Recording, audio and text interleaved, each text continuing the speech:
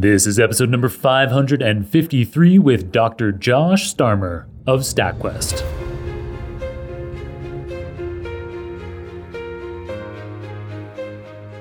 Welcome to the Super Data Science Podcast, the most listened to podcast in the data science industry. Each week, we bring you inspiring people and ideas to help you build a successful career in data science. I'm your host, John Crone. Thanks for joining me today. And now, let's make the complex simple.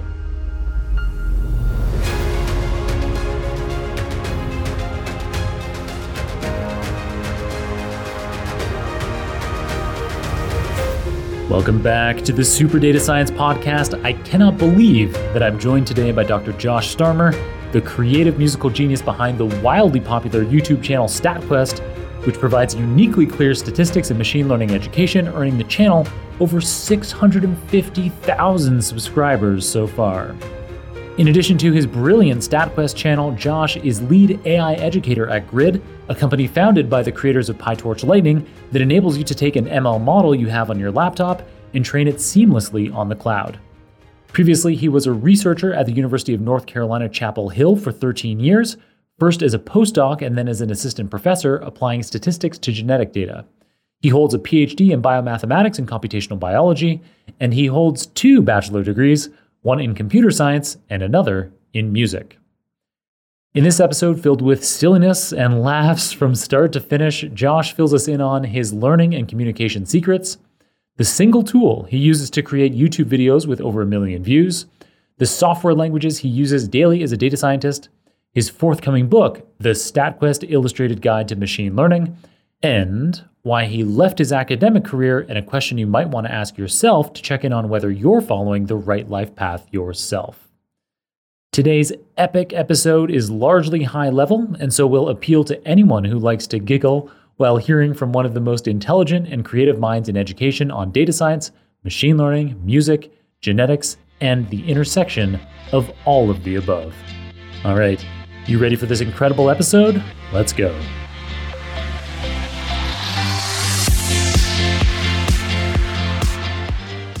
Josh Starmer, welcome to the Super Data Science Podcast. I can't believe you're here and that I get to speak to you in an interview. I've been excited about this for so long. Where in the world are you calling in from, Josh? I'm in Chapel Hill, North Carolina. Nice. We're filming in the winter. I suspect that winter in North Carolina is pretty idyllic.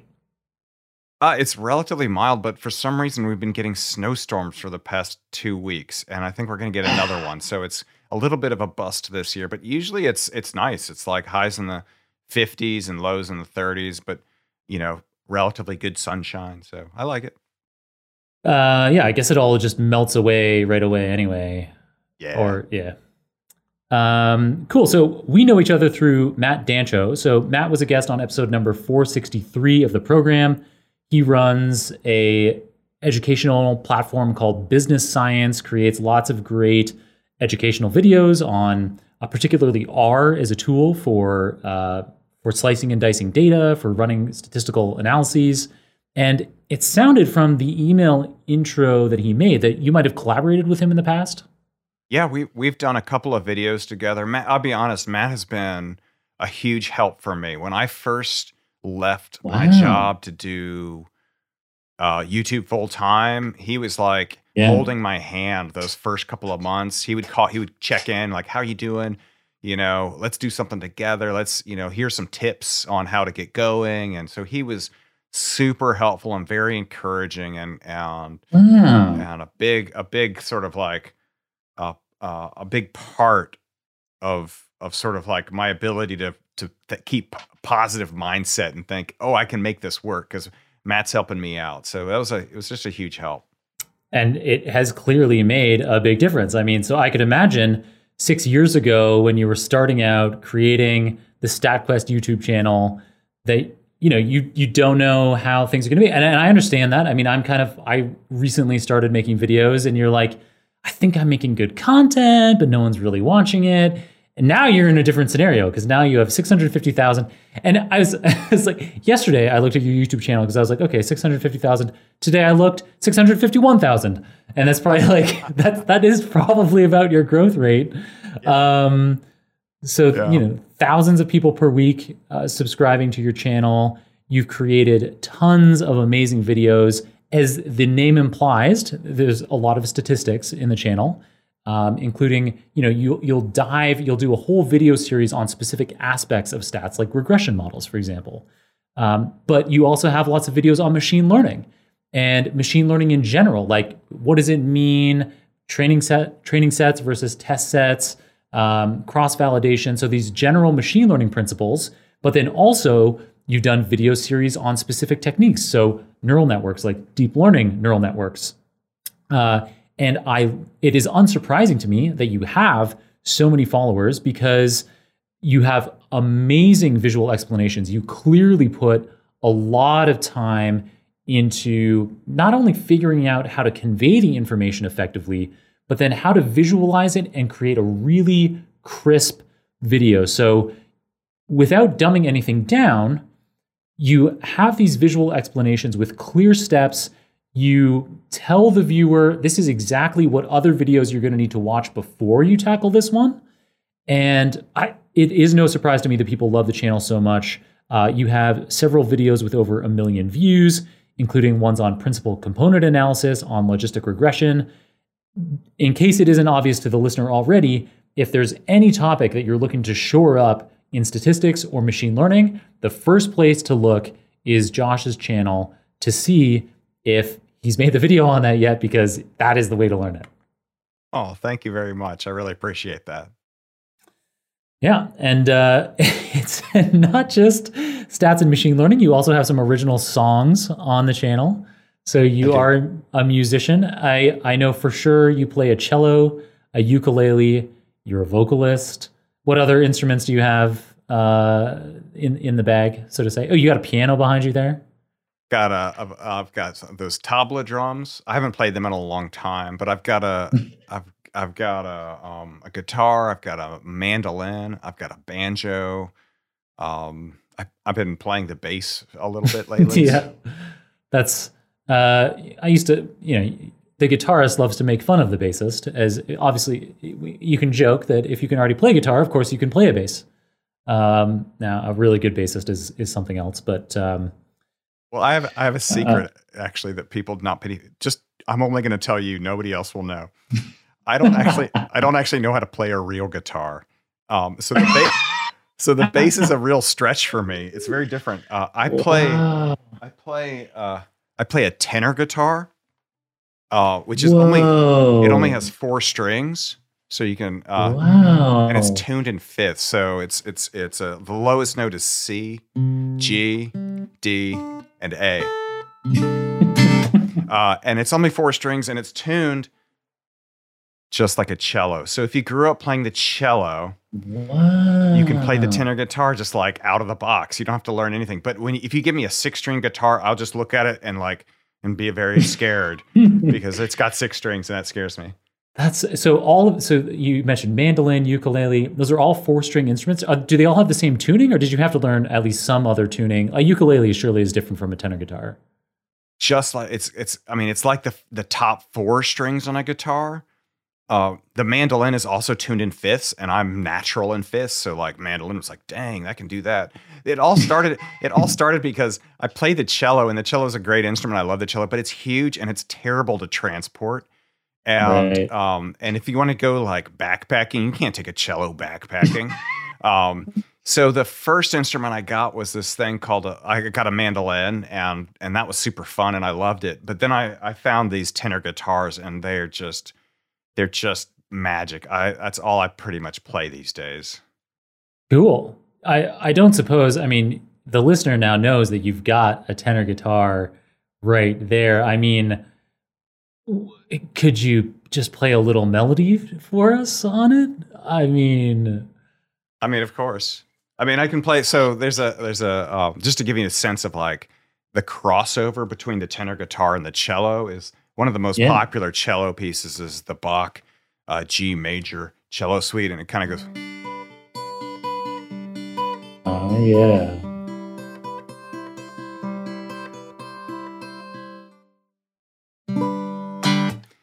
And so it's really easy to anything I can do on the cello, I can do on this guitar.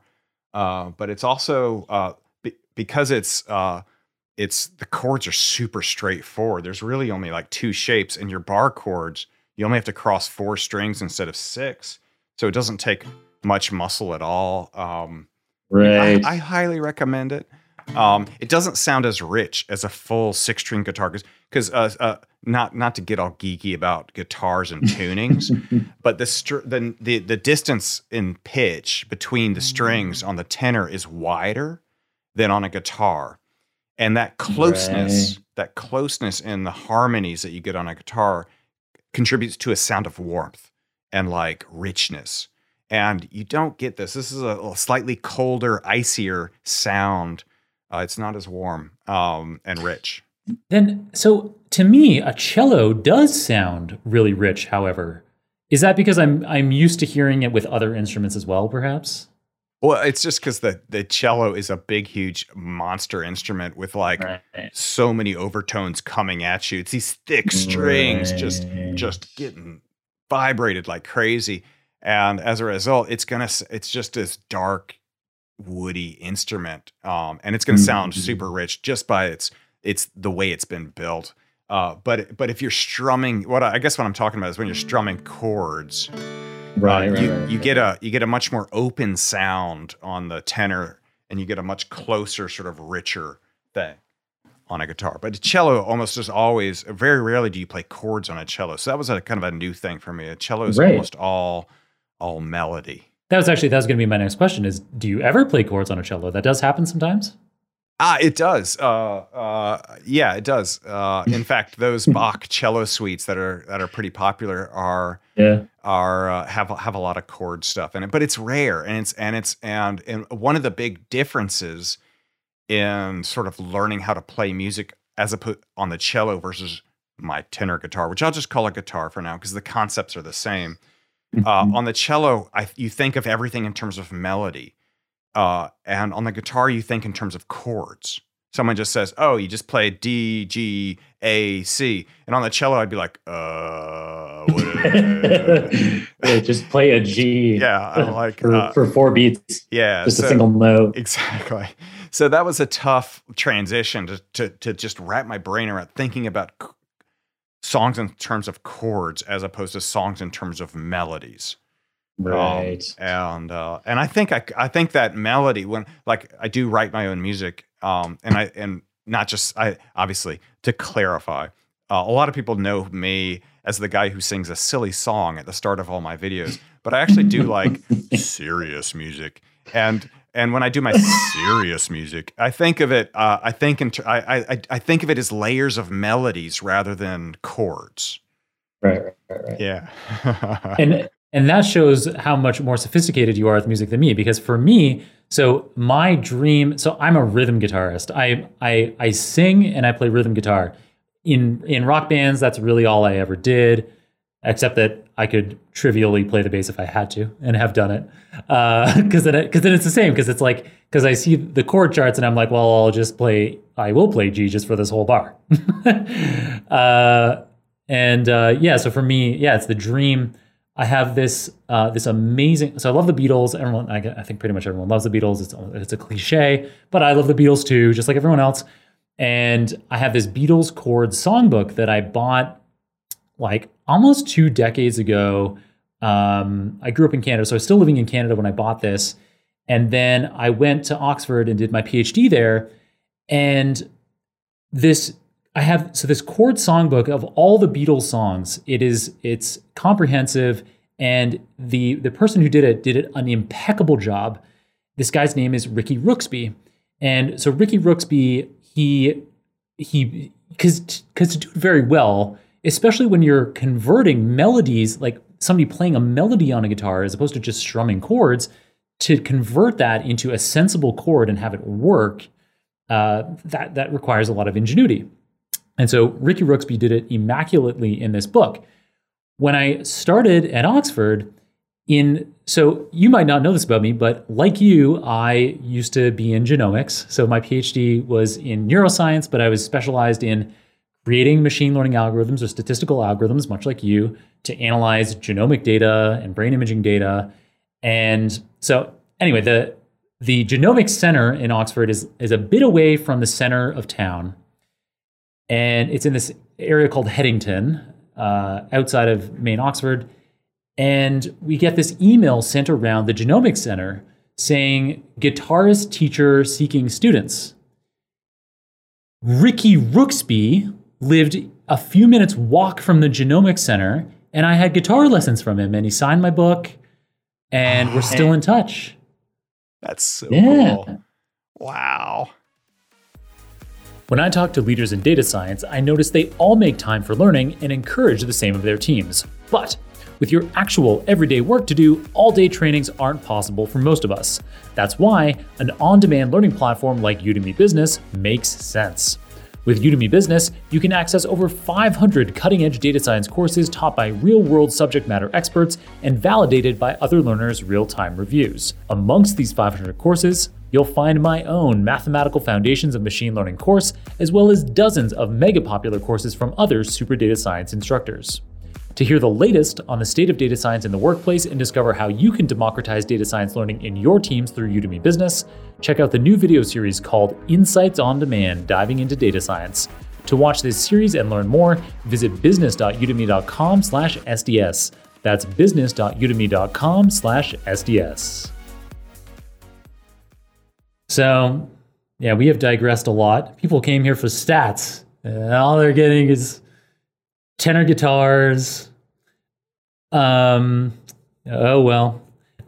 So you do. So the reason why we got here is because your StatsQuest channel does also have some original songs, and it also has some covers. So I particularly love this Psycho Killer, Qu'est-ce que c'est? Yeah, got into that. And yeah, as you mentioned, even your videos, you break up. You break up technical content with levity in a lot of ways. So your tone of voice, it creates levity and enjoyment. You have musical jingles that you'll interlude with or start or end videos with. And you also have a catchphrase that is brilliant on so many levels, Josh. So for marketing purposes, for ease of marketing, for memorability for listeners, just for creating that levity in videos, and also then for creating social media engagement, it's just a single syllable. I can't remember. What is that? Bam, exactly. Bam. So I even saw it when I asked listeners if they had questions for you.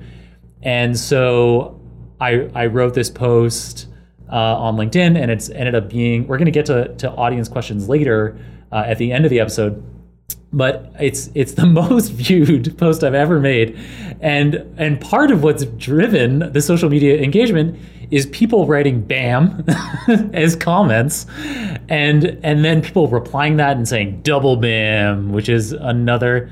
And then I don't want to work in a triple bam too early into this episode, but maybe we'll say something of such significance that will merit it. Yes, let's say that. So again, clearly, your channel is one that I highly recommend people checking out. And so tell me, what is your inspiration behind your topic choices? I mean, it was probably different in the beginning than it is now, but I'd love to have some insight into that. Well, let's go all the way back to the beginning. So at the very, very beginning, my inspiration was my coworkers. I used to work in a genetics lab doing statistics for my coworkers. They were all what we call wet bench researchers, meaning they do experiments that involve wet things as opposed to dry things. A computer is a dry thing, but they're measuring small volumes of liquids from one tube and squeezing them into other tubes. So they did all these experiments, and they had me doing the statistics. And it's an academic lab, and that means there's new people coming and going basically every 6 months, sometimes even shorter periods than that. And I would do the statistics, but I didn't want them to think what I was doing was magic. And so what I did is I started this little, like, it wasn't really a seminar series, but we had a lab meeting every Friday. And part of that lab meeting, I would do a little stat chat and, like Stats Corner or something like that. And I'd try to teach my coworkers the statistics that I was using on their research. So it was real obvious, like what to talk about, because it was like, they'd say, "Hey, Starmer, can you do a t-test?" And I'm like, "Yes, I can. And I can teach you about it."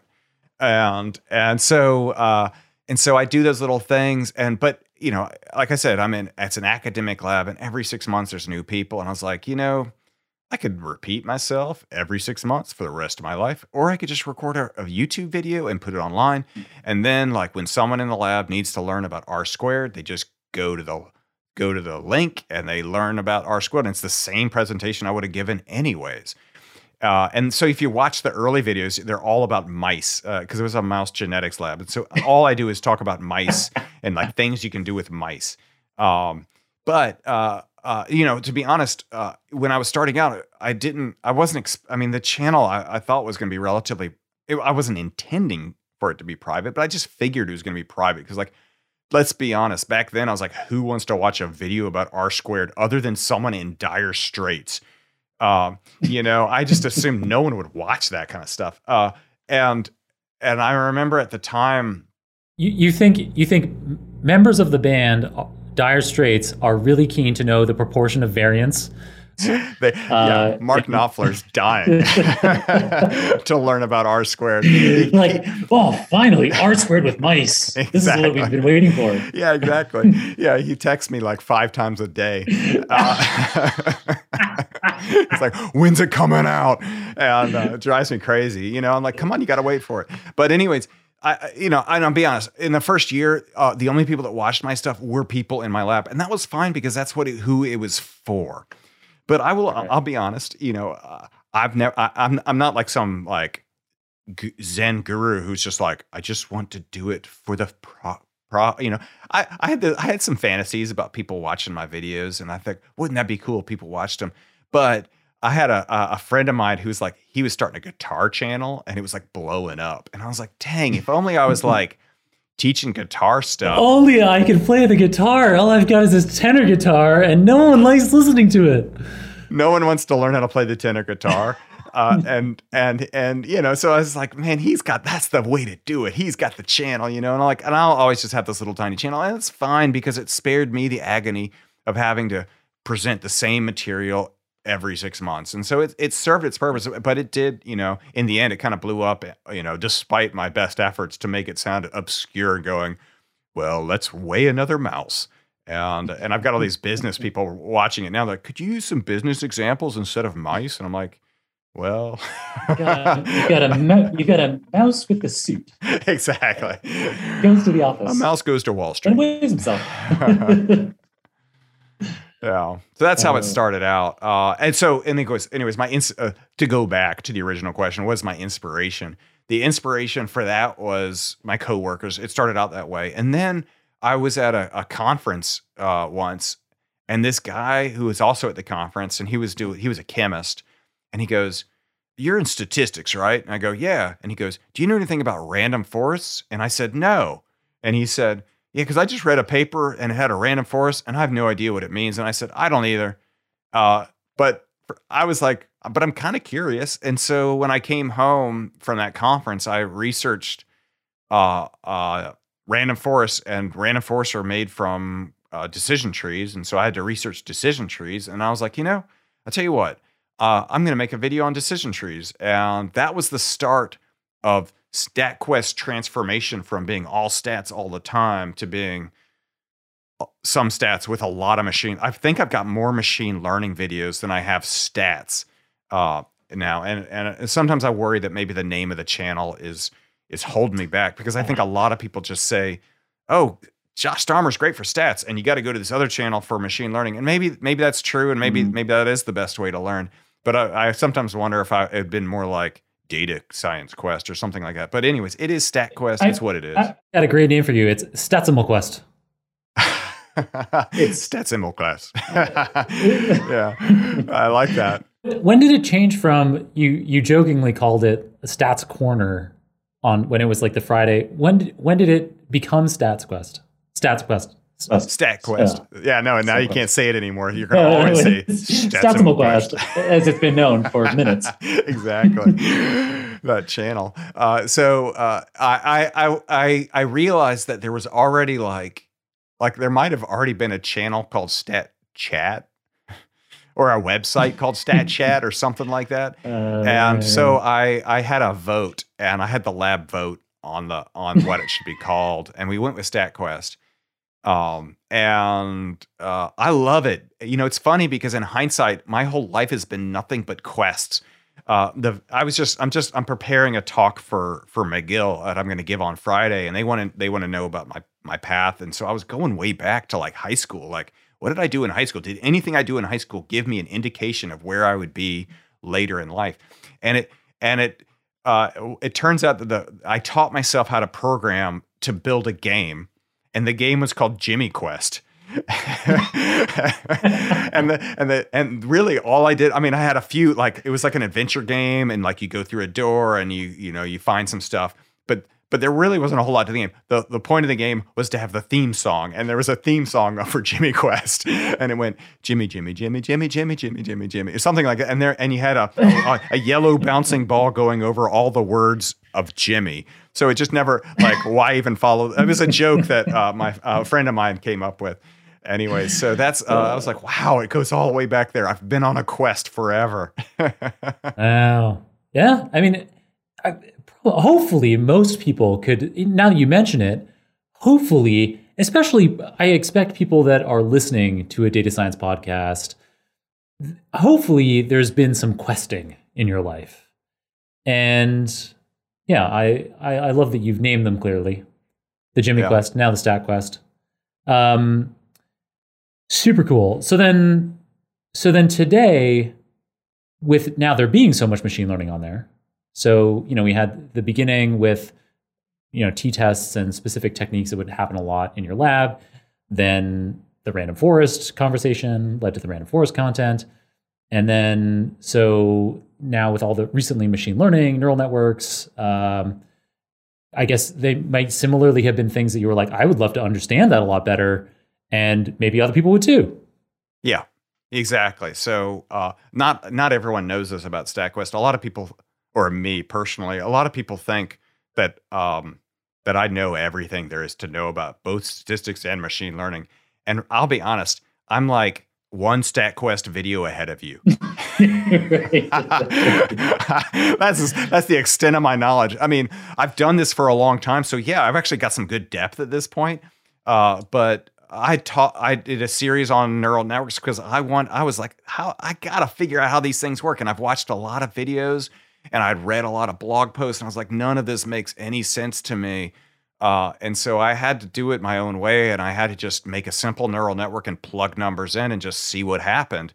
And once I saw what happened, I was like, oh, I get it. You just have to have a real simple input, and that gives you a real simple output, and you can do the math and you can see what's happening. But before I made that video, I'll be honest, despite my best efforts, I only had a vague concept of what a neural network was, other than like a weird like spider web of messy things. Yeah. I wonder how many people would be blown away. So if people have been working with regression models for like decades and they see all the incredible things neural networks are doing, it's kind of staggering that it's just a bunch of regression models. Yeah, exactly. It's just fancy. It's like what is it? What do they call it? A weighted regression model or something like that, or something. I don't know. I remember when I was in graduate school, there were these two guys in the stats department, and this one guy goes, "Have you heard about neural networks?" And the other guy goes, "Yeah, it's just a bunch of weighted regression." Or I think he might have said weighted least squares. And I was like, I don't even know what any of that means. So I've been thinking about that for like the last, 13 years. Like, I was like, how do I like not feel intimidated by those guys, right? Because they clearly knew so much more than I would ever know in my entire life, just in that offhand conversation that they had. So I've been working on it, and I finally figured it out. And I was like, oh yeah, sure, you could call it that if you wanted to. But it's a it's a little different in that it's got a lot more flexibility in that it's a lot easier to sort of like add more nodes and more hidden layers and things like that. But with that greater flexibility comes a lot like it's not as straightforward to like put one together and have it work correctly. Whereas regression is such a science, right? That it's so obvious as to how to assemble it. And I think that's a real advantage that regression can have over neural networks sometimes. The alternative data industry is expected to grow tenfold in the next 5 years. So, how will your skills and training stay competitive in this brave new world? Well, fortunately for us, the Alternative Data Academy has just released the world's first alternative data courses aimed at working professionals through its free and on-demand training platform. The courses are taught by some of the biggest names in the alternative data space, including the prominent New York University professor Gene Exter and renowned Oxford professor Alexander Denef. Sharpen your alternative data skills for free today with the Alternative Data Academy. All the details are online at altdata.academy. That's altdata.academy. Was in the past decade, neural networks have suddenly become really relevant. Not only because compute has become a lot cheaper and storage has become a lot cheaper, so we can have bigger data sets, which are two really big things that we need for neural networks, particularly deeply layered neural networks, deep learning approaches to work effectively. But the third piece, alongside the cheaper compute and the bigger data sets, is that in the last 10, 15 years, people have come up with ways of more reliably training neural networks. And that's been a big they got rid of the sigmoid. That was the big thing. That was the big turning point. Get rid of the sigmoid and use the ReLU activation function from now on. I mean, there's variations on that theme, but I think the sigmoid was a major inhibitor of neural network progress. Yeah. And that, for people who aren't aware of it, so these words, sigmoid, ReLU, they are functions that we apply to basically the result of a regression at each of these little neural network nodes within a broader system of these neurons. And that's another really powerful thing that does differentiate the approach significantly from regression or linear regression, is that it then allows you to have nonlinear relationships. So you can have regression models.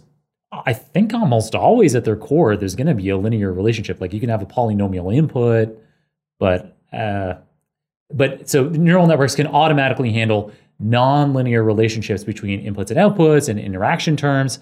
And so it means that, and there's a really great chapter 4 of Michael Nielsen's free online book called Neural Networks and Deep Learning, has these little JavaScript applets that you can play around with in your browser that proves to you that by having these nonlinearities allowed by a sigmoid or a ReLU function, it allows you to approximate any continuous relationship between an input and an output. So it's part of why neural networks are so powerful. Yes. The other thing that's kind of cool about neural networks is they don't need a whole lot of data.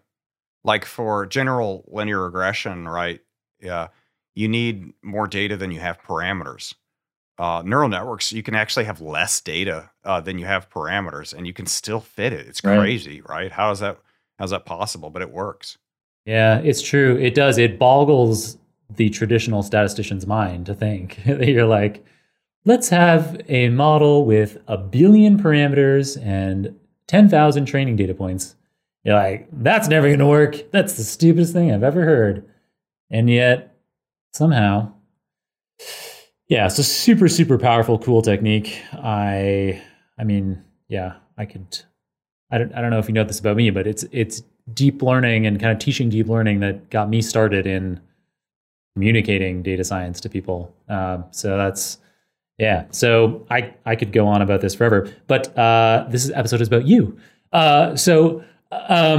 So what's your process? Do you have a particular process for learning content? I know from videos of yours that I've seen that you're trying to identify general principles as opposed to memorizing things, memorizing equations.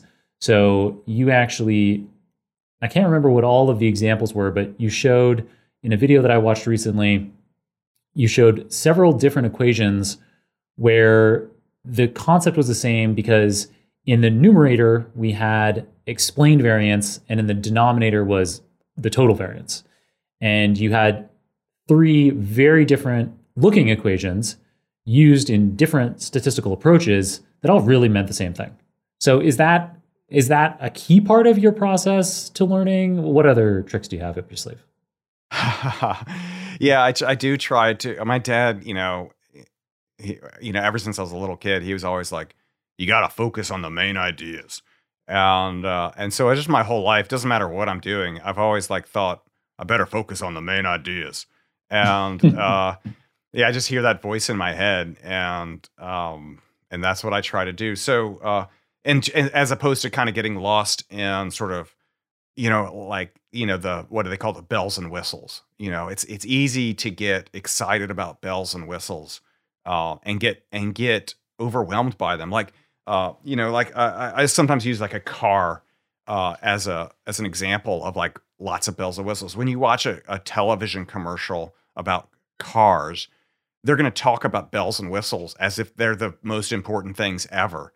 And to be honest, they'll be like, "This has got something cool feature, like it's got a rear view window, it's got a, or what else are they going to say? AM, FM cassette, or something." Yeah. They're going to try to impress. Heated pad behind your head. Heated headrest. Yeah. He's going to say, "This has got a manual transmission." It's, all these things or whatever. They're going to try to blow your mind with all these fancy extra manual. Yeah, exactly. It's got a parking brake. And you're just like, wow, all these bells and whistles are so cool. I'm going to go buy this car. Well, that's fundamentally, if you're a smart car buyer, you're going to think about is the engine reliable? What's the gas mileage? Does how expensive are repairs? How expensive are repairs? Those are the main ideas. Those are the main concepts of and the bells and whistles are just marketing ploys. And so I try to look past all those. And I'll be honest, it's easy because everyone talks about the bells and whistles especially with machine learning. You hear like in that hallway conversation where you hear about neural networks, it's I don't know what they were saying, but it didn't make any sense to me at all. But it wasn't also, it was just everyone's talking about the latest, greatest. And in machine learning, especially, there's always the latest, greatest. There's a new method coming out for neural networks every other week. How many of those have long-term lasting value? I'd say only a small percentage of them. And so it's a real important to try to sort the signal from the noise, and the noise being sort of all the latest trends in data science. And not to say that the trends are not important. The trends are important, but fundamentally we need to at least from my perspective, I like to focus on the main ideas of how things work, so that I can either see how they're related to other things that I already know, like seeing the relationship between neural networks and regression, or seeing how things are different and going, "Oh, this is actually a fundamentally different process," and that's actually very useful to know, because when one method works, I don't necessarily want to use a method that's highly correlated with that first method. I want to use something that's orthogonal and it's going to be completely different, and try that as a way to maybe that's got a better chance of working, or just validating that the results from this are consistently reproducible. And so it's nice to know sort of what's similar and what's different, and I find the answers to those questions are given to me from the main ideas. Cool. I love it. So it is a specific example, when somebody says random forest to you or neural network to you, and you're like, "Oh, I don't know anything about that." Yeah. You just start with a Google search? I do. Yeah. Step one, yeah. Google search. And then I just click on every single thing I see. Although at least I used to. I don't do that anymore. I'm a little more judicious. But I used to read everything. But now And you're just like, oh, I should go watch the StatQuest video. That's true. Yeah, that'd make it a lot easier. I'm digressing now, but does that happen that you made so many videos now over so many years that sometimes you come across something and you're like, oh, I made a video on that 4 years ago and I don't really remember anymore. And then you actually watch your own video to remember? Does that ever happen? I do watch my own videos to remember all the time because partly because people are always asking me questions about them and I can't remember the details. They'll be like, wait a minute, what's Lambda? And I'm like, what? I made that video 3 years ago. That is something. So if you're listening, listener, and I guess you are listening. So since you're listening, listener, when you ask a question of a YouTube video, please put a timestamp in, because I'm sure this happens to you orders of magnitude more than me, and it definitely happens to you orders of magnitude more than me, because there'd be this normal distribution of how much people are commenting on your videos, and then you take how many I get, and then you multiply it by 1,000, and that gives you how many comments you're getting on your videos. And so when you get these comments, so you're watching the video, there's something that doesn't make sense to you, or you have a question about. And so you just ask the question. But some of these videos are long. They're like 20 minutes long. And it might have been made years ago. And so I have no idea what you're talking about. And I can't take the time to watch all of the video to try to guess where you were when you had that question. So if you put a timestamp when you ask a question, that would be super helpful. That's a bam. You put the timestamp, I say bam. Bam. Yeah. Oh, we got one. Yeah, it's a lifesaver. But yeah, people ask real specific questions about things I haven't thought of in a long time, and that's okay. Right. And so anyway, so I've taken you now several steps away from where we were on the intended course of conversation. So going back from answering questions. Yeah, I mean, like how do you not even how do you make the videos, which actually is my next question, but how you learn. Like, so you go into Google, you click on everything on the first page about Random Forest, and then I do it on the second page and the third page, and I have like 30 tabs open, and I read everything I can, and very little of it will make sense at all. It's usually, I'm not very good with equations. I'm not really good with Greek mathematical symbols. A lot of them scare me, and so I kind of glaze over when I see that stuff, and I go, come on, someone's got to have something else. And I just go page to page, and I'll pick up a little bit of lingo, while I'm doing that. I'll start seeing terms that pop up a lot, like when I was researching neural networks, people start saying weight, people start saying bias, they start saying that a lot, or activation function. And so little, like, just by, it's like my brain is building a histogram of terms that it frequently sees in association with this topic. And that'll give me, and I'll go, okay, well, what's an activation function? And so I'll dive into that. And so then it'll be another thing. Okay. So lots and lots of reading. And then I just go back and once I've got to the bottom of that, or I can't go any further because I'm going to go crazy, because you can never hit the bottom. It's like that hole. You're just like, and you're falling forever. And that's the way the internet is sometimes. But anyways, so what I'll do is I'll go back to the top of that very first search, and I'll go through everything again, and I'll reread it, and I'll go, hey, okay, now I know a little bit more about activation functions. This thing I read now makes a lot more sense. Or I'll say, oh, I've seen this equation, but I saw it, someone else broke it into smaller pieces, and so I understood this one piece. And so now when I see the whole thing, maybe it makes a little more sense. And it's an iterative process. And once I've got like a very basic, very fundamental, rudimentary understanding of what's going on, my next goal is to make the simplest example, like the hello world of whatever it is. I make a very simple neural network. I make a very simple support vector machine. Anything, whatever it is, I try to make it as simple as possible. And then I just plug numbers in and I do the math by hand.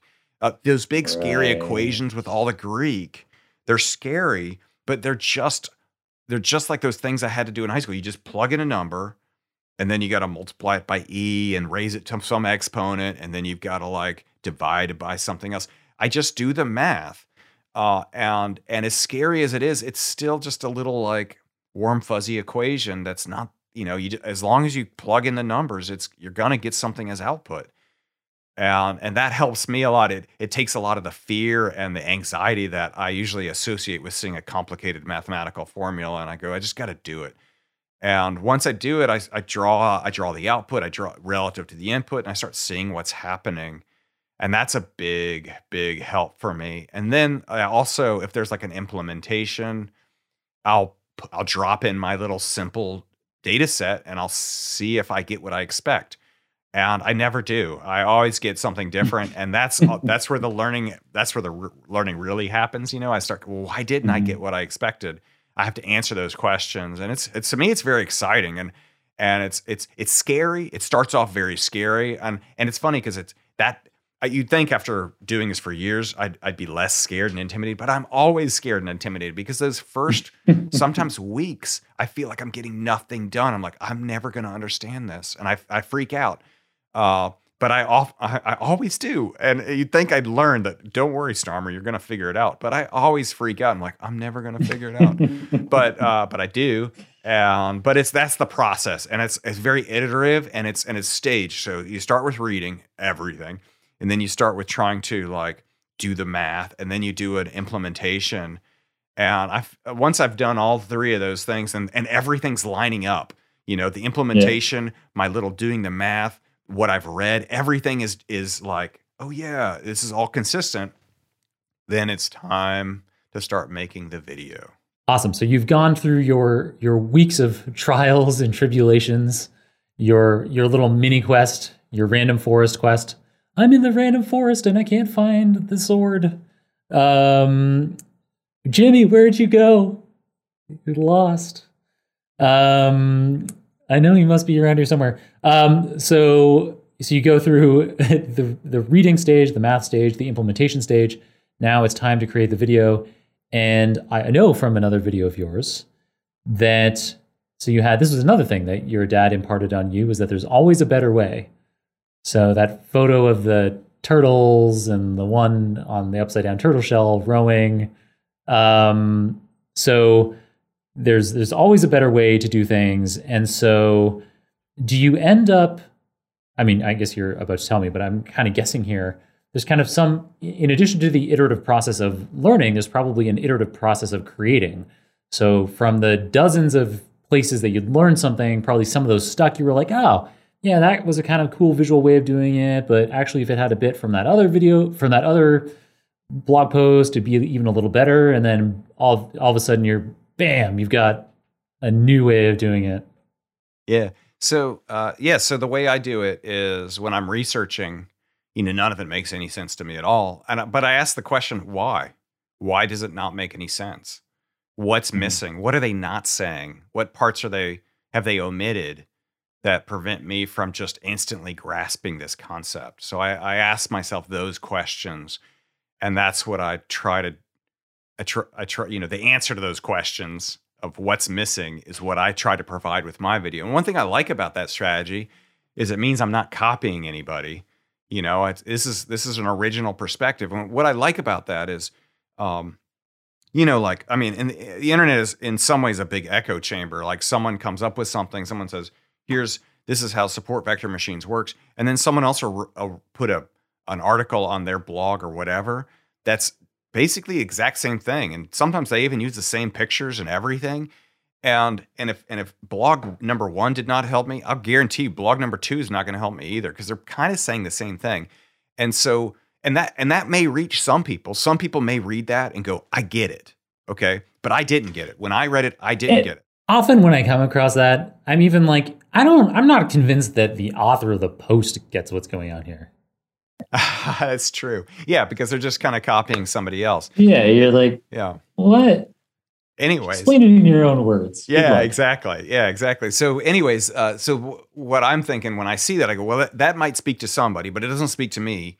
And so what I want my video to be is to be when people read that blog and they go, it didn't make any sense. I want them to have a place they can go that says it differently and fills in all the blanks that first person left out, so so that they'll go, okay, well, maybe it wasn't the first thing I looked, but the second thing, that StatQuest video, that got the things, and I was able to understand it that way. So I try to focus on what they're not saying and the things that would have helped me understand it to begin with. So I guess it's a lot of focus on me. But it's my quest. I'm trying to learn new and exciting things. And so I keep track of what didn't make sense and what they didn't say, and what maybe if they'd said it, it would have been, maybe I would have gotten it.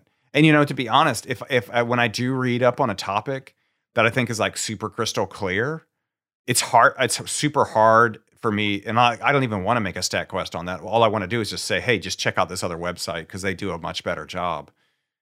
And I felt, and sometimes I'm wrong about that. Sometimes I'm right. Sometimes I'm wrong. But if I find something that's like great to begin with, like this guy, Jay Alamar, he has some awesome visualizations, and it's like, I don't even want to make a StatQuest on that. His stuff, bam, that's done. So there's just some great stuff out there, and I don't want to like overlap them with my own. I don't need to do that. And it's making a StatQuest takes an incredible amount of time. I bet. So I'd rather not have to do that. So when I find something that's good, I'm like, okay, that's done. I don't have to do it. I can move on to another topic. Yeah, it's clear that you put a huge amount of time into your videos.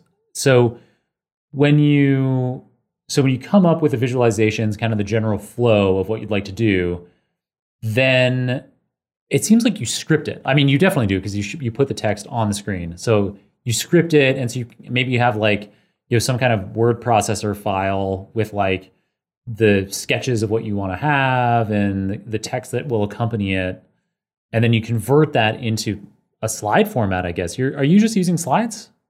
Yeah, I do everything in Keynote. I'd love Keynote. Yeah, I love it. I wish Apple would give me like a direct connection to some of their developers. I've got some ideas. If any of them are listening, I've got some great ideas. But I love Keynote. It's just, I'll be honest. I just use the default settings on everything, and everything looks great. It actually, you totally do. I see that now. Yeah. Defaults on everything Keynote, and I do it all in Keynote, and I just love it. And I highly recommend it. So if you want to make something that looks just like mine, it's super easy. Just do it in Keynote with the default settings, and it'll look just like a StatQuest. But I do it. I outline it, and iterative. That's a very iterative procedure as well. Where usually what I do is I take, like I said during the research phase, I do the math, and if I think doing the math is going to be helpful for other people, if it helped me, then I'll include the math. And that little, I try, remember that the simplest example I can possibly come up with, that's always key. So a lot of that research funnels straight into the video. And a lot of the research I do within Keynote. I just open up a blank Keynote thing, and I just start typing in random thoughts, and I'll draw out what I think is a simple example, and I'll test it out. For me, it's all like, Keynote is there from the very beginning. All the way to the very end. Awesome. And then, so the illustrations themselves are also made in Keynote? Yeah, everything's done in Keynote. Very rarely, I've had to do occasionally I have to do 3-dimensional graphs. Like in my gradient descent video, I had to draw a 3-dimensional surface or something like that. And I'm like, I can't do that in Keynote. But almost, 99% of the time I do everything. In fact, I feel like I'm going to steal a punchline to maybe later on in the thing, but I actually wrote a book in Keynote. I wrote a over 300-page book in Keynote. What? Somehow, even in researching for this episode, I didn't know you wrote a book. Has it not come out yet? Because one person on Twitter, when I said I was interviewing you, wrote, "I'm waiting for his book." Yeah, it comes out this spring. It's called the StatQuest Illustrated Guide to Machine Learning. It's coming out in a few months. Cool. But it was written in Keynote with all default settings. Very cool. Wow. Awesome.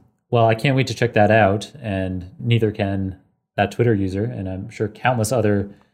So how did that person on Twitter know that you're making this? You've talked about it before? Yeah, I've tweeted about it. I mean, especially on Twitter. I post about things like that on Twitter and on LinkedIn. It's something I'm pretty excited about. As people have been asking me to do a book for a long time, and likewise, I always like, why would you want a book? We got the Introduction to Statistical Learning in R. I love that book. But over time, I realized that that we did need a book. There was a lot of things not being said, and I can also, when I say I wrote a book in Keynote, it's actually I drew a book. It's all pictures. I mean, there's a little bit of text, but I drew a book, and it's over 300 pages of like me drawing a picture for it's like a comic book. It took forever. Wow. But I don't think there's anything else like it. Yeah, that does sound unique. So my book is called Deep Learning Illustrated. And oh, wow. Yeah, and so there are a lot of illustrations. So I'm fortunate to have a friend who is an extremely talented artist. She's actually like she is a fine artist. So like her making illustrations for a deep learning book was like really taking a step down for her. And when you see like when she does like a gallery opening, it doesn't mention my book ever. But it's not like the book you're describing. It's a textbook. It has I did it in LaTeX, so it has LaTeX for the typesetting of the language, and then I insert an illustration and I insert code, and so it flows very much like a normal book. We focused on visual explanations wherever we could, and there is something like it's something like a 500-page book, I think, and there's something like 200 illustrations. So there's like a lot of illustrations, but I have had some super scathing Amazon reviews that are like, this isn't illustrated. And I'm like, what? I think what they're looking for is what you've described, where like it's really like every page is like, it's an illustration per page, and the text is like explaining the illustration. It's like it really is, like that. It's illustration first. Yeah, it is an illustrated guide. Yeah. You could take the words out. You could take all the words out, and you could probably still read the book, and it would probably make a little bit of sense. Awesome. Yeah. I just remembered one very specifically, which was like, would have given this a 5-star review, but it's not illustrated, so giving 2. Like, what? Ouch. Come on. Ouch. Anyway, so all right, so the book's coming out. That's something that I didn't even know. That's super exciting. In addition to that, so in addition to the StatQuest channel, in addition to the forthcoming book, you are also the lead AI educator at a firm called Grid AI or Grid.ai. Yeah, Grid.ai or just Grid. I'm actually there's two lead AI educators. The other one is we're 2 leads, but the other one is Sebastian. Grashke. Yeah, exactly. So we were just hanging out. We just spent last week in Milan together, sort of planning how our making our plan of attack and how we can collaborate, and sort of like we do different things, but there's going to be some intersection, which is pretty cool because he is like, he is a wizard at sort of like the nuances of like actually implementing a neural network and making it be awesome. And I'm more of like, well, I read about neural networks, and so, what else is there to do? He actually knows those nuts and bolts. And so we're thinking of coming up with some great collaborations between the two of us where we combine my sort of like big picture and sort of make sure you understand the main ideas with his sort of like, and let's actually get this to work attitude. And so I think we got some cool stuff coming up. It's I don't know what you want to ask about Grid, but so far it's been awesome. I love what they do. What is it? Okay. Would be a good one. Yeah. So Grid, Grid's a couple of things. 2 dimensions, and we get vertical lines and some horizontal lines. Yeah. Yeah. So it's hard. Let me explain. So I don't know if you've ever tried to do anything in the cloud. I'm intimidated by the cloud in terms of like layers of like overhead and tedium and things like that, of like, you got to log into a node, you got to configure the node, you got to like get your stuff on the node, you got to maybe how many nodes do you need? You don't even know. It's like, I don't know. The cloud scares me with all these implementation details.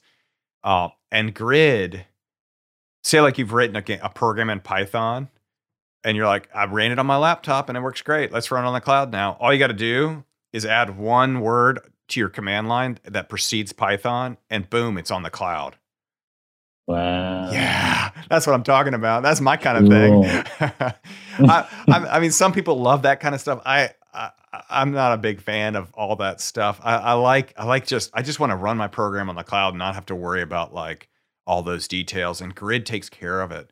And that's super awesome. Grid they also support something called PyTorch Lightning. Which is a sort of a layer on top of PyTorch that, again, what it does is it all those technical details of like this, I want to run this on this GPU and I run this somewhere else, blah, blah, blah. All these little technical details. PyTorch Lightning takes care of that. You don't have to worry about it. You just worry about making the best neural network you can without having to worry about like, I don't know, any technical details. And so I love that they're basically making everything something that I would want to do as opposed to just look at it and go, because I'll be honest, I don't have a whole lot of time. I mean, I spend so much time on my StatQuest. I don't have a whole lot of time to be like dinking around with getting stuff running on the cloud. But I think it's important. It's something I want to do because I'm kind of curious about it because I hate to be that guy that's like, well, I can talk about it, but I can't do it. I don't want to be that guy. I want to be the guy that like actually can do it. And so Grid is sort of like saving me by making it a lot simpler to do that. And I got to be honest. I love that it's a company that values me for what I do. They're like, we want to make this product something that anyone can use, and that's why we're bringing on Josh Starmer. Because if Josh can use it, anyone can use it. Yeah, and if he can, and he should be able to explain it to people. I think it's a great product, and what I love about it is, it takes all the what is it, sort of the overhead of like expertise for cloud computing and infrastructures and all that, and it makes it go away. And it means anyone, anywhere, they could watch a StatQuest video and then go, oh, I want to try that too. And then without having to like then spend the next 4 months reading about how to do it on the cloud, they can just start doing it on the cloud from anywhere. So even if they've got the crummiest laptop ever, they've got this, they're it's a hand-me-down from their grandfather, and they're not going to be able to run anything locally. They can do it. They can still do real, like industrial grade machine learning anywhere in the world with anything, right? It doesn't matter. The hardware you bring to the party doesn't matter. And I love that because a lot of my audience is all over the world. Some places are like super rich countries, and yeah, sure, they probably have relatively easy access to fancy computational tools and fancy computers, but other places it's like totally.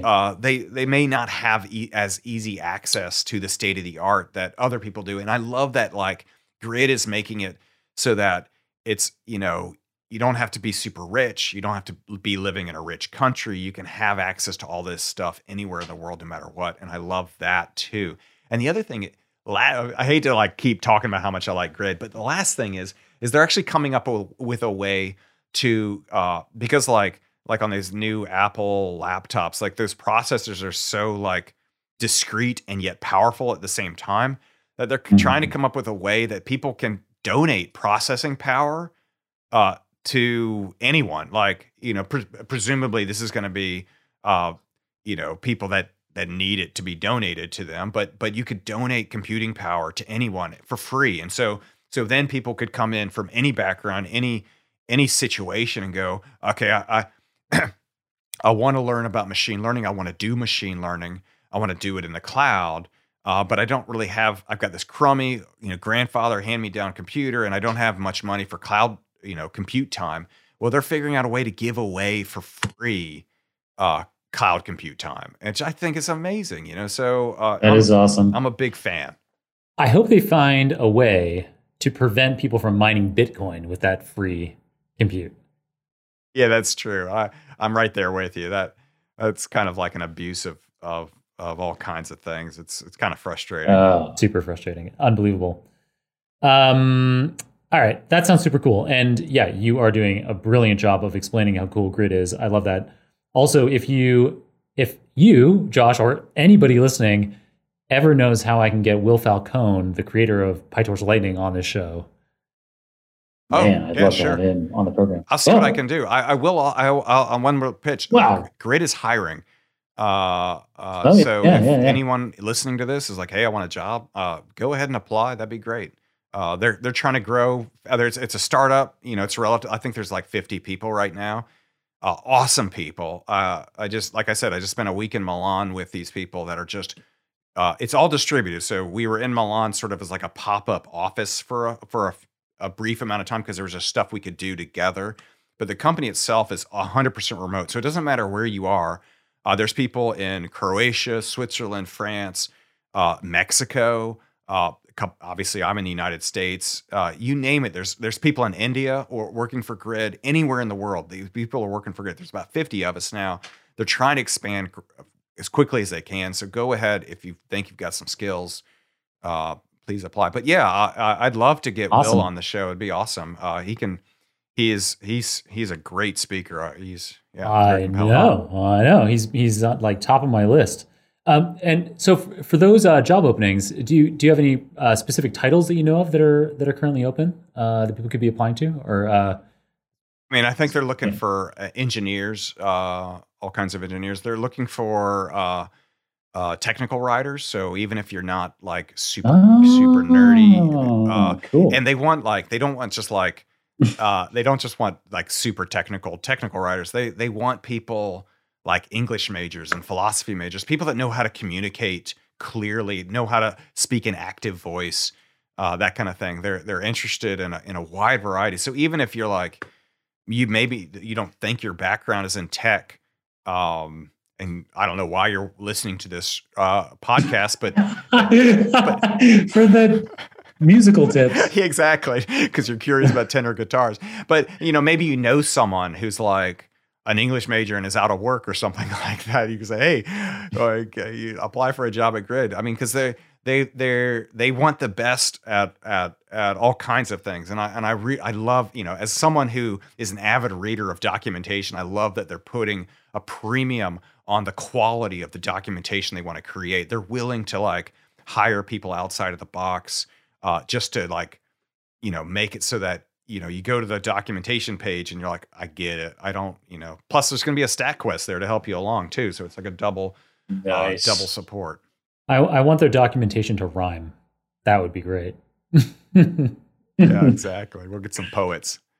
So awesome. Yeah. It sounds like an amazing place to work. It sounds like they're doing incredible things, and it would be great to be able to work alongside people like you and Sebastian. Sounds like an amazing opportunity. So what kinds of tools do you use either at Grid or just, you've kind of talked about when you're learning a concept, you will do things by hand, but then, Yes. Yeah. So programming languages. When I was working in a research lab, I did everything in R for a long time. Yeah. So I'm an R guy. So what I like about, I do a lot in Python too. Don't get me wrong. Don't send me hate mail. You better not side too hard on this one. So what I like about one thing I like about R is that it's super lightweight when all you want to do is do a little bit of math and draw a graph. By the time in Python, by the time you're done importing all your modules, I've already finished and I got my graph. It's super fast for stuff like that.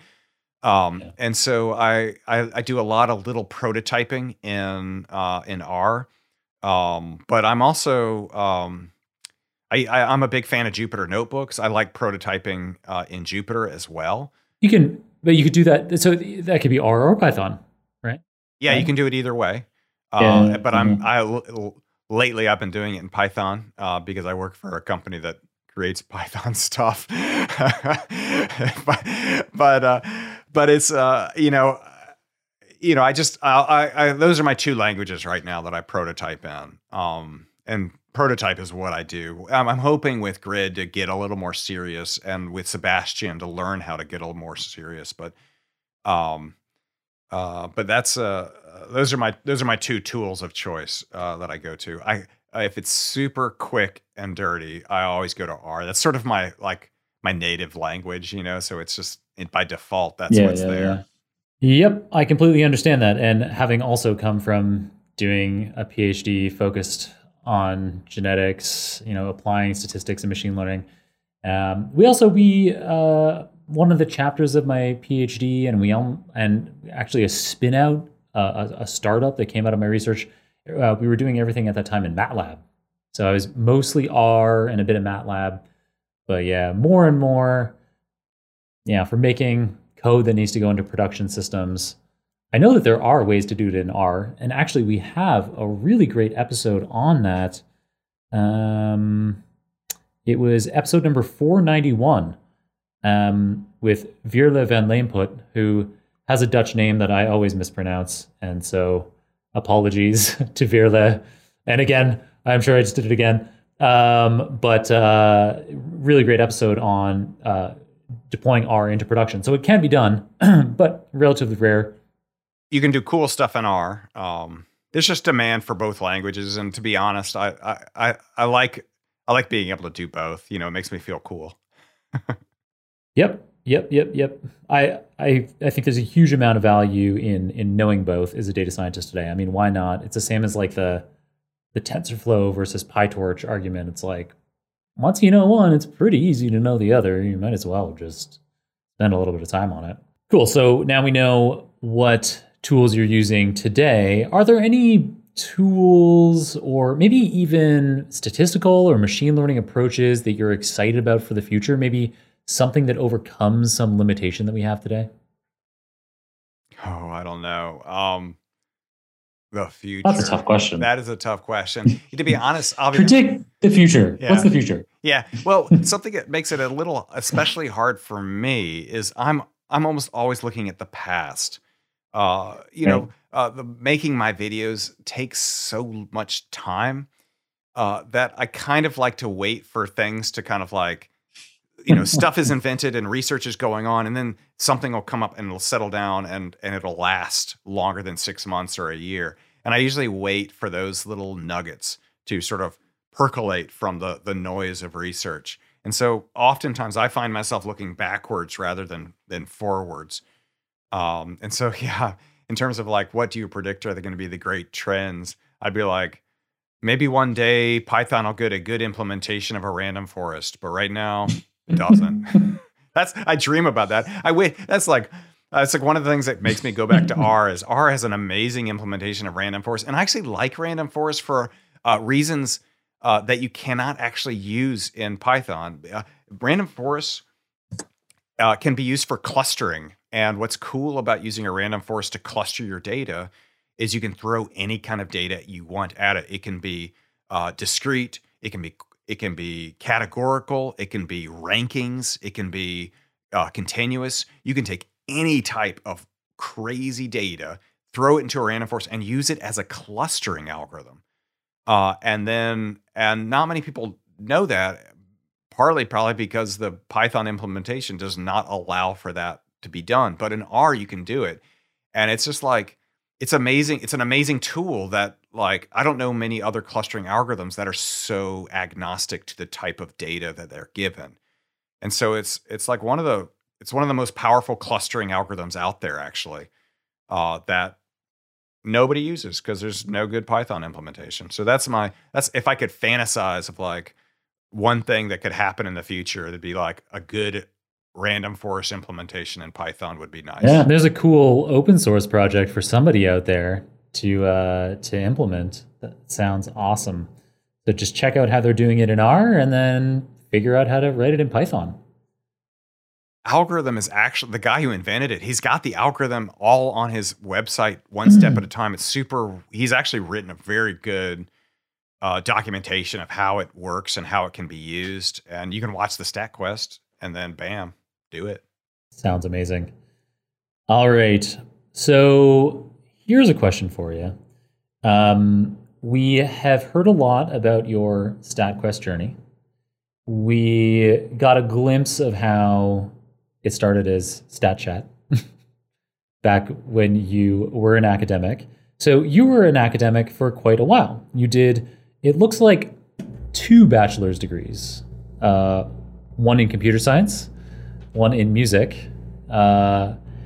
and then you did a PhD in computational biology or biomathematics.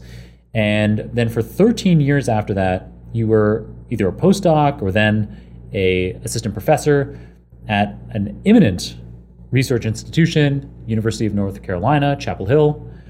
And so why change? So, you're making StatQuest videos. You probably could have stayed an assistant professor and keep making StatQuest videos. But yeah, now you're in the last couple of years, you've gone off to do something else.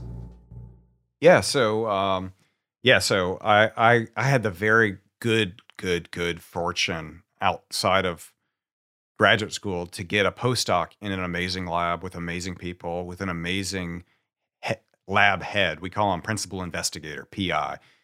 Terry Magnuson, he was just phenomenal mentor for me, both as like a science guy, because he did amazing stuff, but also it's just like on a personal level, he has been incredibly influential. And he is actually the reason why I left. So I did my postdoc there, and he's like, Josh, if you want to stick around, we'd love to have you. In fact, blah, blah, blah, give you a raise and blah, blah, blah, and all this stuff, nice stuff. So I stuck around, and I loved working in the lab. What I really loved is helping people who needed help with statistics. I loved that some of the research was basic, super basic research. I love because it's like super fundamental. It's like, how does the DNA even work? Right. But some of the research was very like what they call translational. So there was stuff being done in the clinic as well. So I could actually see the results of the research leading to helping people actually, not just in the future of like, here's some interesting knowledge, but actually like these people are living healthier, happier lives because of some of the research that I participated in. So that was super cool. And the people themselves were super cool to work with. But I'll be honest, my heart was not into the actual research myself. I loved helping people with their research. And I would if like when a friend, like my friend Dom, when he's writing a paper and I'm on there doing the statistics, I will, and he submits it to a journal and the reviews come back and they crush it. I will go into an arena and fight like a gladiator for that research. That is something because I believe in this stuff, and it's not just that I'm like, I hope that doesn't sound like I'm biasing myself, but I've seen the results. I've seen how it works. I've been there first person, and I know that if the reviewers don't like it, it's because we're not communicating clearly what's going on, and that's obviously clear communication is very important to me. And so I will, I'm not gonna just say, hey, that reviewer's wrong. I'm going to take what they're saying as a failure on our behalf for clearly communicating things. But I will fight and fight and fight until we've got what they need. And so, but when it comes to my own research, I came up with a clever way of like, when people do PCA, they just do it once and they've got no error measurements. And so I was like, why don't we apply bootstrapping to PCA to get an error measurement on how that's going to work instead of just taking it at face value. And so I was doing stuff like that, and I tried to publish it, and they were like, "No, we're not interested in this." And I was like, "Okay, well, if you're not interested, then I'll do something else." I don't know if it's imposter syndrome or what, but I just never really felt good if it was my own stuff. But when it was other people's stuff, I was like, "Oh, we need to work very hard on this." I just like helping people, and so towards the end of I'll be honest. So the lab used to be very, very large. And I could kind of get away, I could pay my salary, or not pay my salary, but earn my salary by helping everybody in the lab do what they need to do. And that was a full-time job, getting grad students through, getting postdocs through, getting research assistant professors, doing what they needed to do. It was a big crew, and I had a lot to do. But the lab did sort of downsize, and it became more critical for me to start doing my own research. And I told Terry, I said, Terry, I'm going to be honest, my heart just isn't into my own research. My heart is in helping other people's research. And I said, and it's also in StatQuest. and he goes, well, I mean, he actually said a couple of things to me. One was, he said his postdoc advisor gave him this advice, which is, whatever you're doing, you have to believe it's the most important thing in the world, right? And when you're doing research, things fail all the time, and the way you get to those failures and you keep getting out of bed is you firmly believe that what you're doing is the most important thing in the world. Well, I modified that, and I say what I believe I'm doing is the most important thing for me to be doing. I'm maybe a little humbler. It's the most important thing for me to be doing, and me doing my own research is not that important.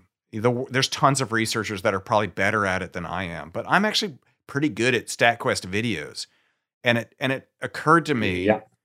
It occurred to me that maybe that's the most important thing that I could be doing. And anything that gets in the way of that is actually getting in the way of me doing what I do best. And I need to start. So, talking through Terry, Terry eventually said, I think it's time for you to go. And he was right. And 2 weeks later I left, and I cried. I totally cried. That's all right. It was such a big change. I'll be honest. I thought my whole life I was going to be a professor somewhere. And I know everyone's like, you're big on YouTube. That's a dream come true. But for me, it was like, it wasn't a dream come true. YouTube was always sort of like a side project. But once I got into the groove and now I know that this is the most important thing for me to be doing. I feel like I'm right where I need to be. And I'm glad it all worked out the way it did. And I'm so happy that Terry, he let it happen. He let me develop StatQuest. He let me let it get big, and he told me to go when the time was right. He's like, now, you can do this. He was supportive every step of the way, and he continues to be very supportive. I do these drop in, like StatQuests every now and then for the lab because he requested. He's like, hey, why don't you come back and give us some StatQuests? And so what I'll do is I'll prototype, like I'll take a StatQuest that is like 90% done, and I'll run it through by the lab. And those guys are great because they're not mathematicians, and they're not into machine learning, and they're not into statistics. And so they, I can look at their faces and I can see how good a job I'm doing. And as soon as they go, nice, they got this like, look on their face. I go, okay, I need to work on that part and make it better. It's awesome. So that's a super helpful thing that they continue to provide for me. And so it's just they've been so supportive all through the years. But that's what happened it was a sort of a traumatic moment at the time when I realized that my lifelong dream was over, only to realize that like the reality was better than the dream. Right. It was, I'd never even dreamed of being on YouTube, and yet it's better than, what my dream was to begin with. So cool. I love that story. I love that part of your quest. Yeah. And really well told. And that's a really great message for anybody listening, probably even to me, that you should feel that whatever you're doing has to be the most important thing in the world. And yeah, that doesn't necessarily mean that it is actually the number one most important thing that anybody on the planet could be doing. That would be tough. If you can figure out what that is, you should do that. But yeah, just that, for you, for your particular skill set and interests and the impact you can make, that's somewhere in the center of that 3-circle Venn diagram of your skills, your interests, and what you can get paid to do. That's a really nice spot to be. Super cool. So yeah, we've got some audience questions. I'm not out of questions because I still have, there's like, listeners know that there's a couple of questions that I always ask at the end, but we do have some questions from the audience. So Serge Massis, who was actually a recent guest on the show, He's an expert in interpretable machine learning, and he wrote a book on it. He's in episode number 539 of the show for people who want to listen to a great episode. So he wrote a question to you on LinkedIn. He said, human genetics are 99.9% similar. I think it's even much more than that. We're super, super similar to each other genetically. I think we're like 99.9% similar to a chimp. He says, I have no idea how similar music is, but in the realm of all sounds perceivable to the human ear, probably extremely similar. My question for Josh is, given so many high-profile copyright lawsuits, can music be identified by markers that demonstrate lineage or similarity, much like it's done with genetics? So, cool question, because it ties together your genetics experience and your music experience. I mean, to a certain degree, you can. I mean, in pop music, you can listen to the beat, and the beat is almost always derivative of a whole tree of things. And the beat sort of like, the beat is, I don't know, how do you say it? You can say, oh, this is, this Justin Bieber song is like, this beat's super popular in the Caribbean. It was originated in the Caribbean, and, they're the ones that sort of like pioneered it. And you can kind of do that to every little thing. I used to play with this drummer. He was great. He was like a total like PhD drummer, because every little thing he did, he could cite. He could say, I've got the snare sound from, Steve Gadd on Asia. I've got the kick drum from John Bonham and Led Zeppelin, like specific song. Every little thing, and how, not just the sound he was getting from the instrument, but how he was playing it. He could cite everything. And music people can talk for hours and hours and hours about sort of like, what do they call it? It's not pedigree. Maybe pedigree is the right word. It's sort of like every little riff, every little jam, every little groove, every little beat has a sort of a pedigree of where it came from and where it's been on the way, in between sort of like the original, first time it was invented to, when Justin Bieber uses it in his latest hit. So it all has a story, but yeah, it's all related as well. There's, music is an amazing thing, right? Because just like DNA, you've got 4 nucleotides, and we get so much variety from it.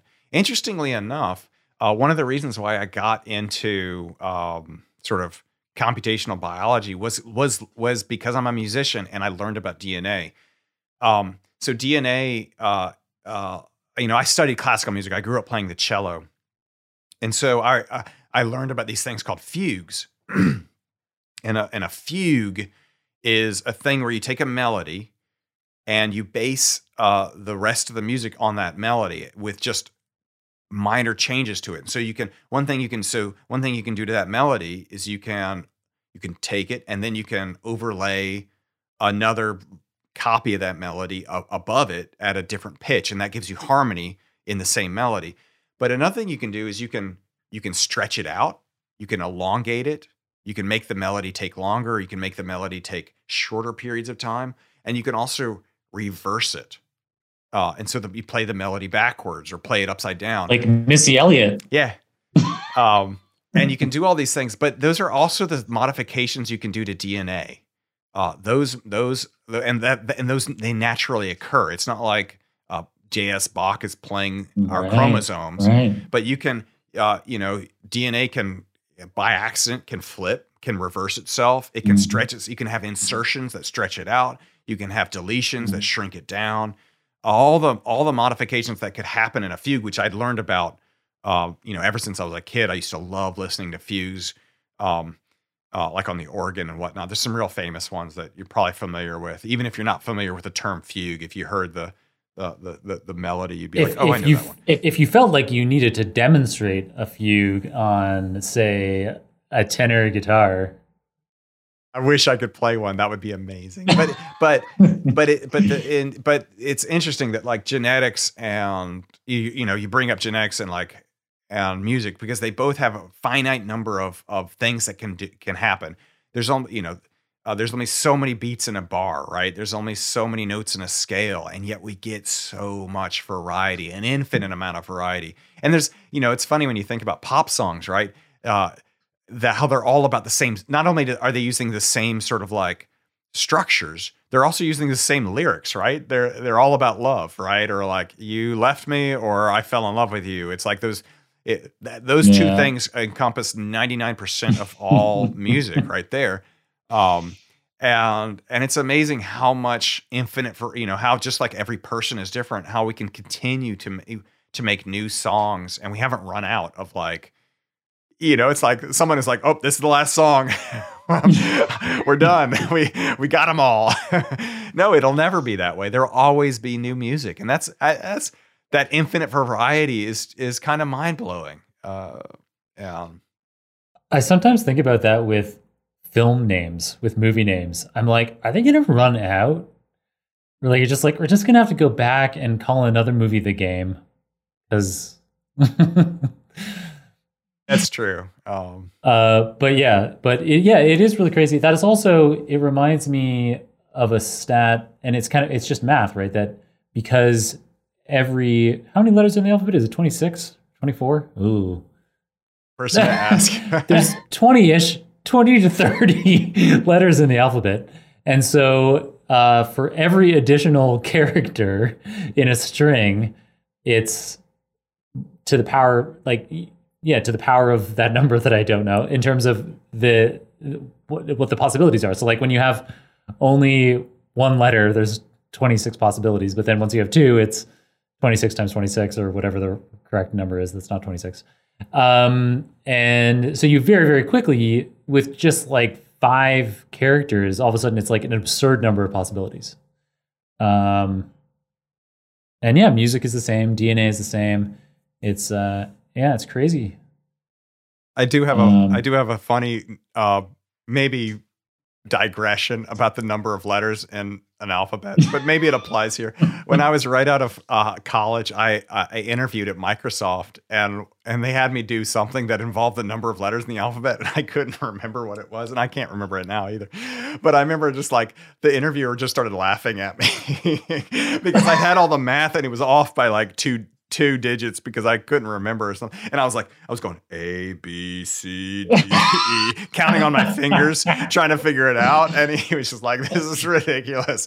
How are you interviewing here? And then you're like, I can only count to G. I'm a musician. I give up. I just looked it up. It's 26. So, but I bet it's super easy to think 24. I don't know why. For me. I mean, you got sometimes why, right? I mean, how do you count that? Yeah, exactly. How many vowels are there? There is no. It's undefined. Awesome. What a great answer to that question. All right. So here's one from Nikolai Kurbatov, who is an AI product manager, and he often has great questions for guests. So here's another one. He's got 3, but I'm going to pick the one of the 3 that's my favorite, and because this is one that has frequently boggled my mind, and we might end up going off on some interesting philosophical quests here. So, why do all of the data on a big scale look Gaussian almost all the time? I mean, is there a hidden law there, or is this a kind of a mathematical constant like pi? I know that the question could look stupid, but I'm really wondering about this thing. Also, I'm aware of the central limit theorem, but it's not enough for me to understand this phenomenon. But it's all rooted in the central limit theorem. So the central limit theorem, the simplest version of it is that means that the mean of something is going to be normally distributed. But also what that means, the mean is just a summation divided by a constant, right? So if we ignore that constant, we can say sums are also normally distributed. So the sum, and that's why everything is normally distributed, like heights, the height of people, because we, in a metaphor, not metaphorical, like I don't know, weird sense, you could say, oh, we're the sum of a lot of things. But like, think like anything that your cells are doing is the sum of a lot of processes. And the effects as a result mean that the output is going to be normally distributed. And that just cascades to all kinds of things. So when we grow, and you measure everybody in North America, you're going to see a nice normal curve, because everybody is basically the sum of tons and tons of things, and the outputs of all those summations are going to be normally distributed. And so that's where it all comes from, is just the fact that every process is the product of not. If I say the product of a sum, it's confusing because that's math terminology. A product is multiplication. Is the output of everything is a sum. That makes sense. Yeah. Totally. To make something happen, it's the sum. Underneath it, everything cellular is a summation, basically. So something that I think about a lot related to this, which I think also is a way to show yourself that you can't possibly have free will. Which is that if you think about almost any like thought that you have, it kind of like for thoughts that you could like say put on a scale of how do you feel about this? So like something like gay marriage. If you asked people 100 years ago or 200 years ago, should there be gay marriage? It's like an extremely small percentage would have said, yeah, I'm fine with that. Or definitely, I highly support that. But then like, if you look at a chart of, say, people in the US over the last few decades, there's this dramatic swing. And we see it with anything, like legalizing marijuana.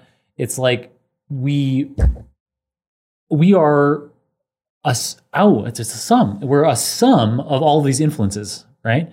So you have what you see on TV and what the conversations that you have at work and the conversations that you have at home. And so it's the sum of all these interactions that you're like, all right, I guess people can smoke weed if they want to, or I guess anybody can get married if they want to. And well, that's regression to the mean, isn't it?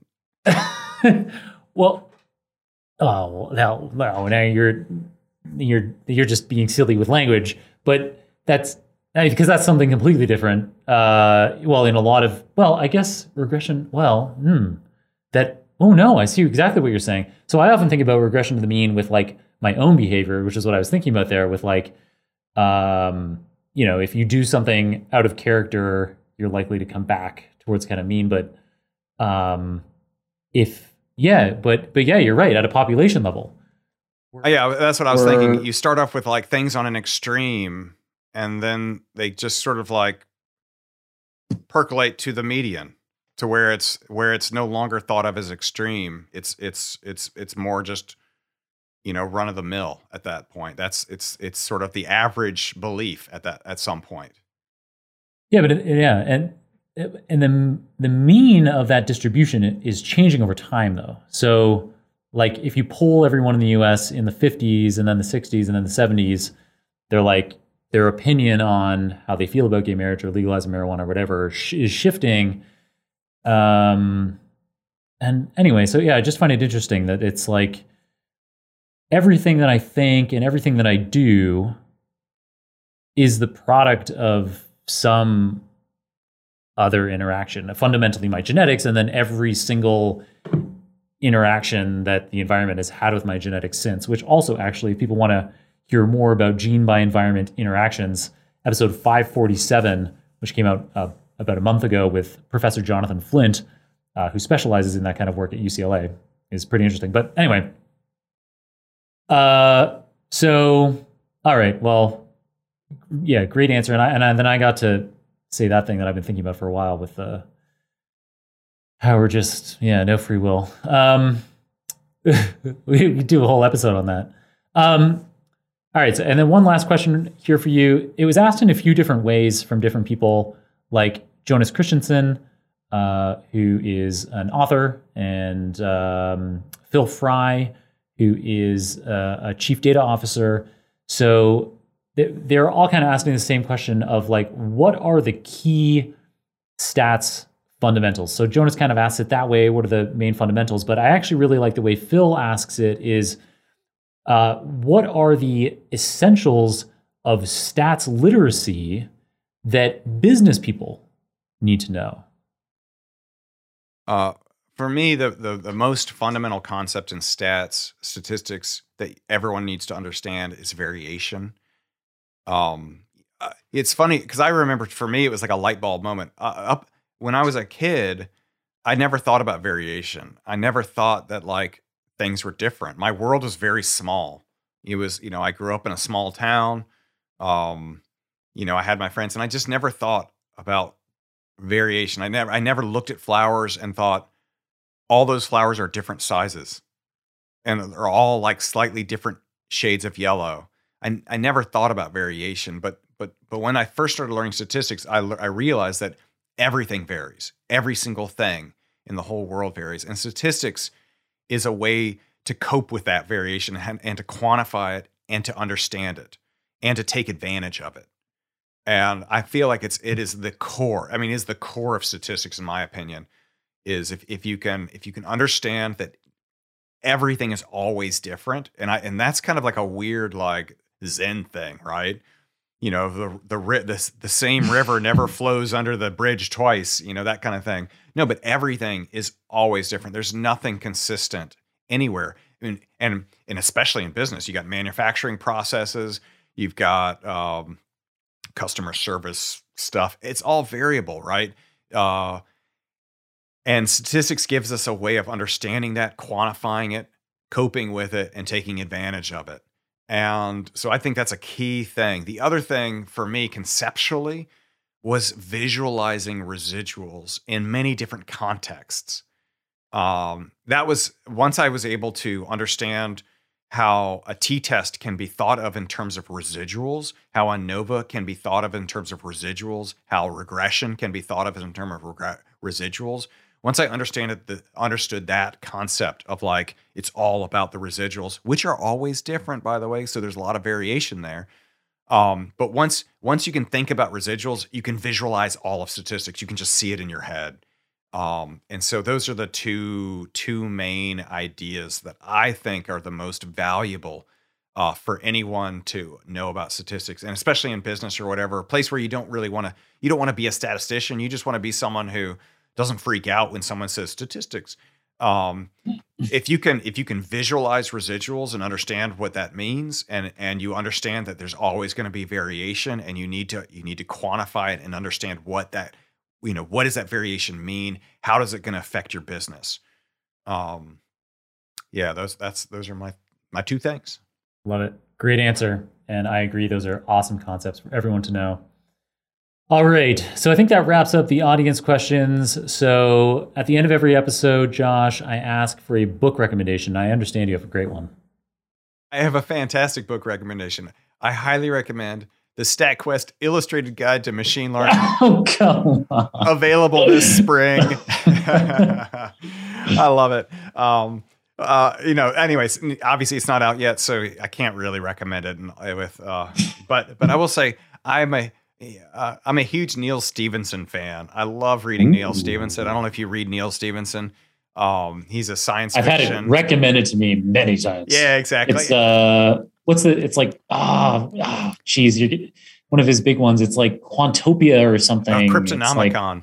Yeah. Cryptonomicon. Yeah. He's not for everyone. I will say that. He's not for everybody, but I've talked to a lot of people that are like, yeah, I tried it, didn't get into it, but I love it. I'll be honest. What I love about his books is they're all huge. All his books are huge. I don't really like that, but what he does in one book is he writes three. He writes one book that has an exciting plot line. He writes one book where he's world building. He's creating, exquisite detail about a world that we've never been to before. It's amazing.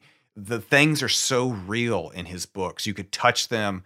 You could probably, stub your toe on it in the dark. And he's just thought about things in such a deep way, and he describes it so clearly.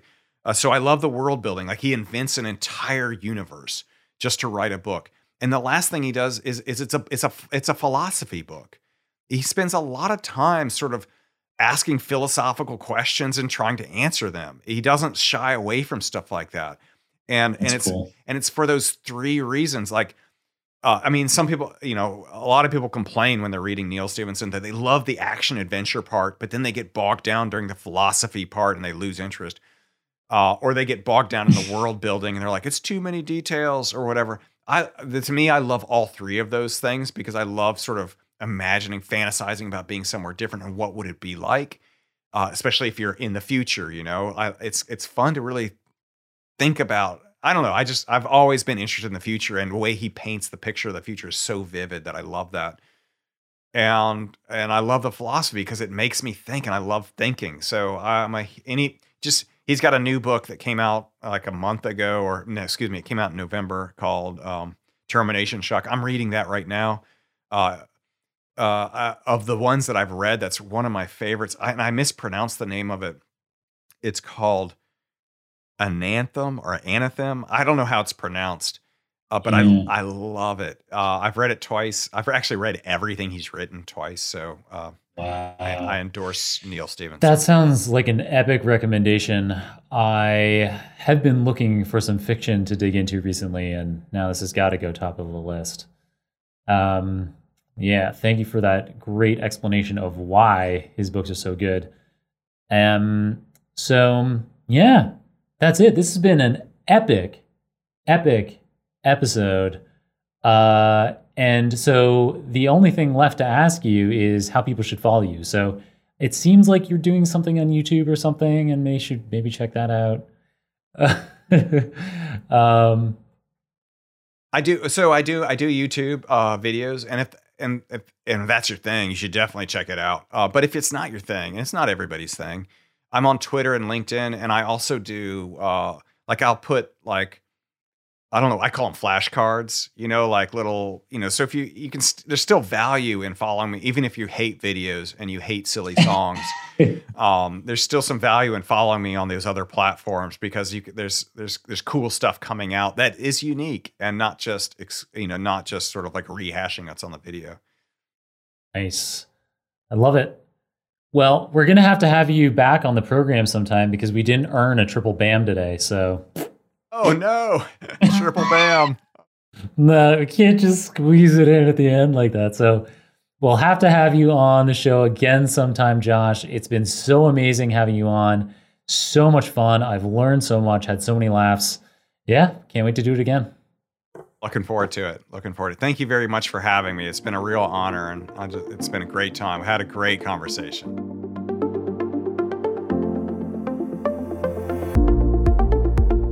Wow. I was excited to meet Josh, a personal icon of mine, and he did not disappoint. He is clearly deeply intelligent on a broad range of topics, unbelievably creative, and a model communicator. In today's episode, Josh filled us in on his reading to math to simple implementation approach to learning something, how when coming up with a way to teach a concept, he focuses on what would have been helpful to him when he first learned it, how he uses R for quickly prototyping while he might use Python for more involved work, how you can cluster any types of data using the R random forest package, and that in his opinion, the two stats concepts that everyone should know are variance and residuals. As always, you can get all the show notes, including the transcript for this episode, the video recording, any materials mentioned on the show, the URLs for Josh's YouTube, LinkedIn, and Twitter accounts, as well as my own social media profiles at superdatascience.com/553. That's superdatascience.com/553. If you'd like to ask questions of future guests of the show, like several audience members did of Dr. Starmer during today's episode, then consider following me on LinkedIn or Twitter, as that's where I post who upcoming guests are and ask you for your thoughtful inquiries. All right. Thank you to Ivana, Mario, Jaime, JP, and Kirill on the Super Data Science team for managing and producing another extraordinary episode for us today. Keep on rocking it out there, folks, and I'm looking forward to enjoying another round of the Super Data Science podcast with you very soon.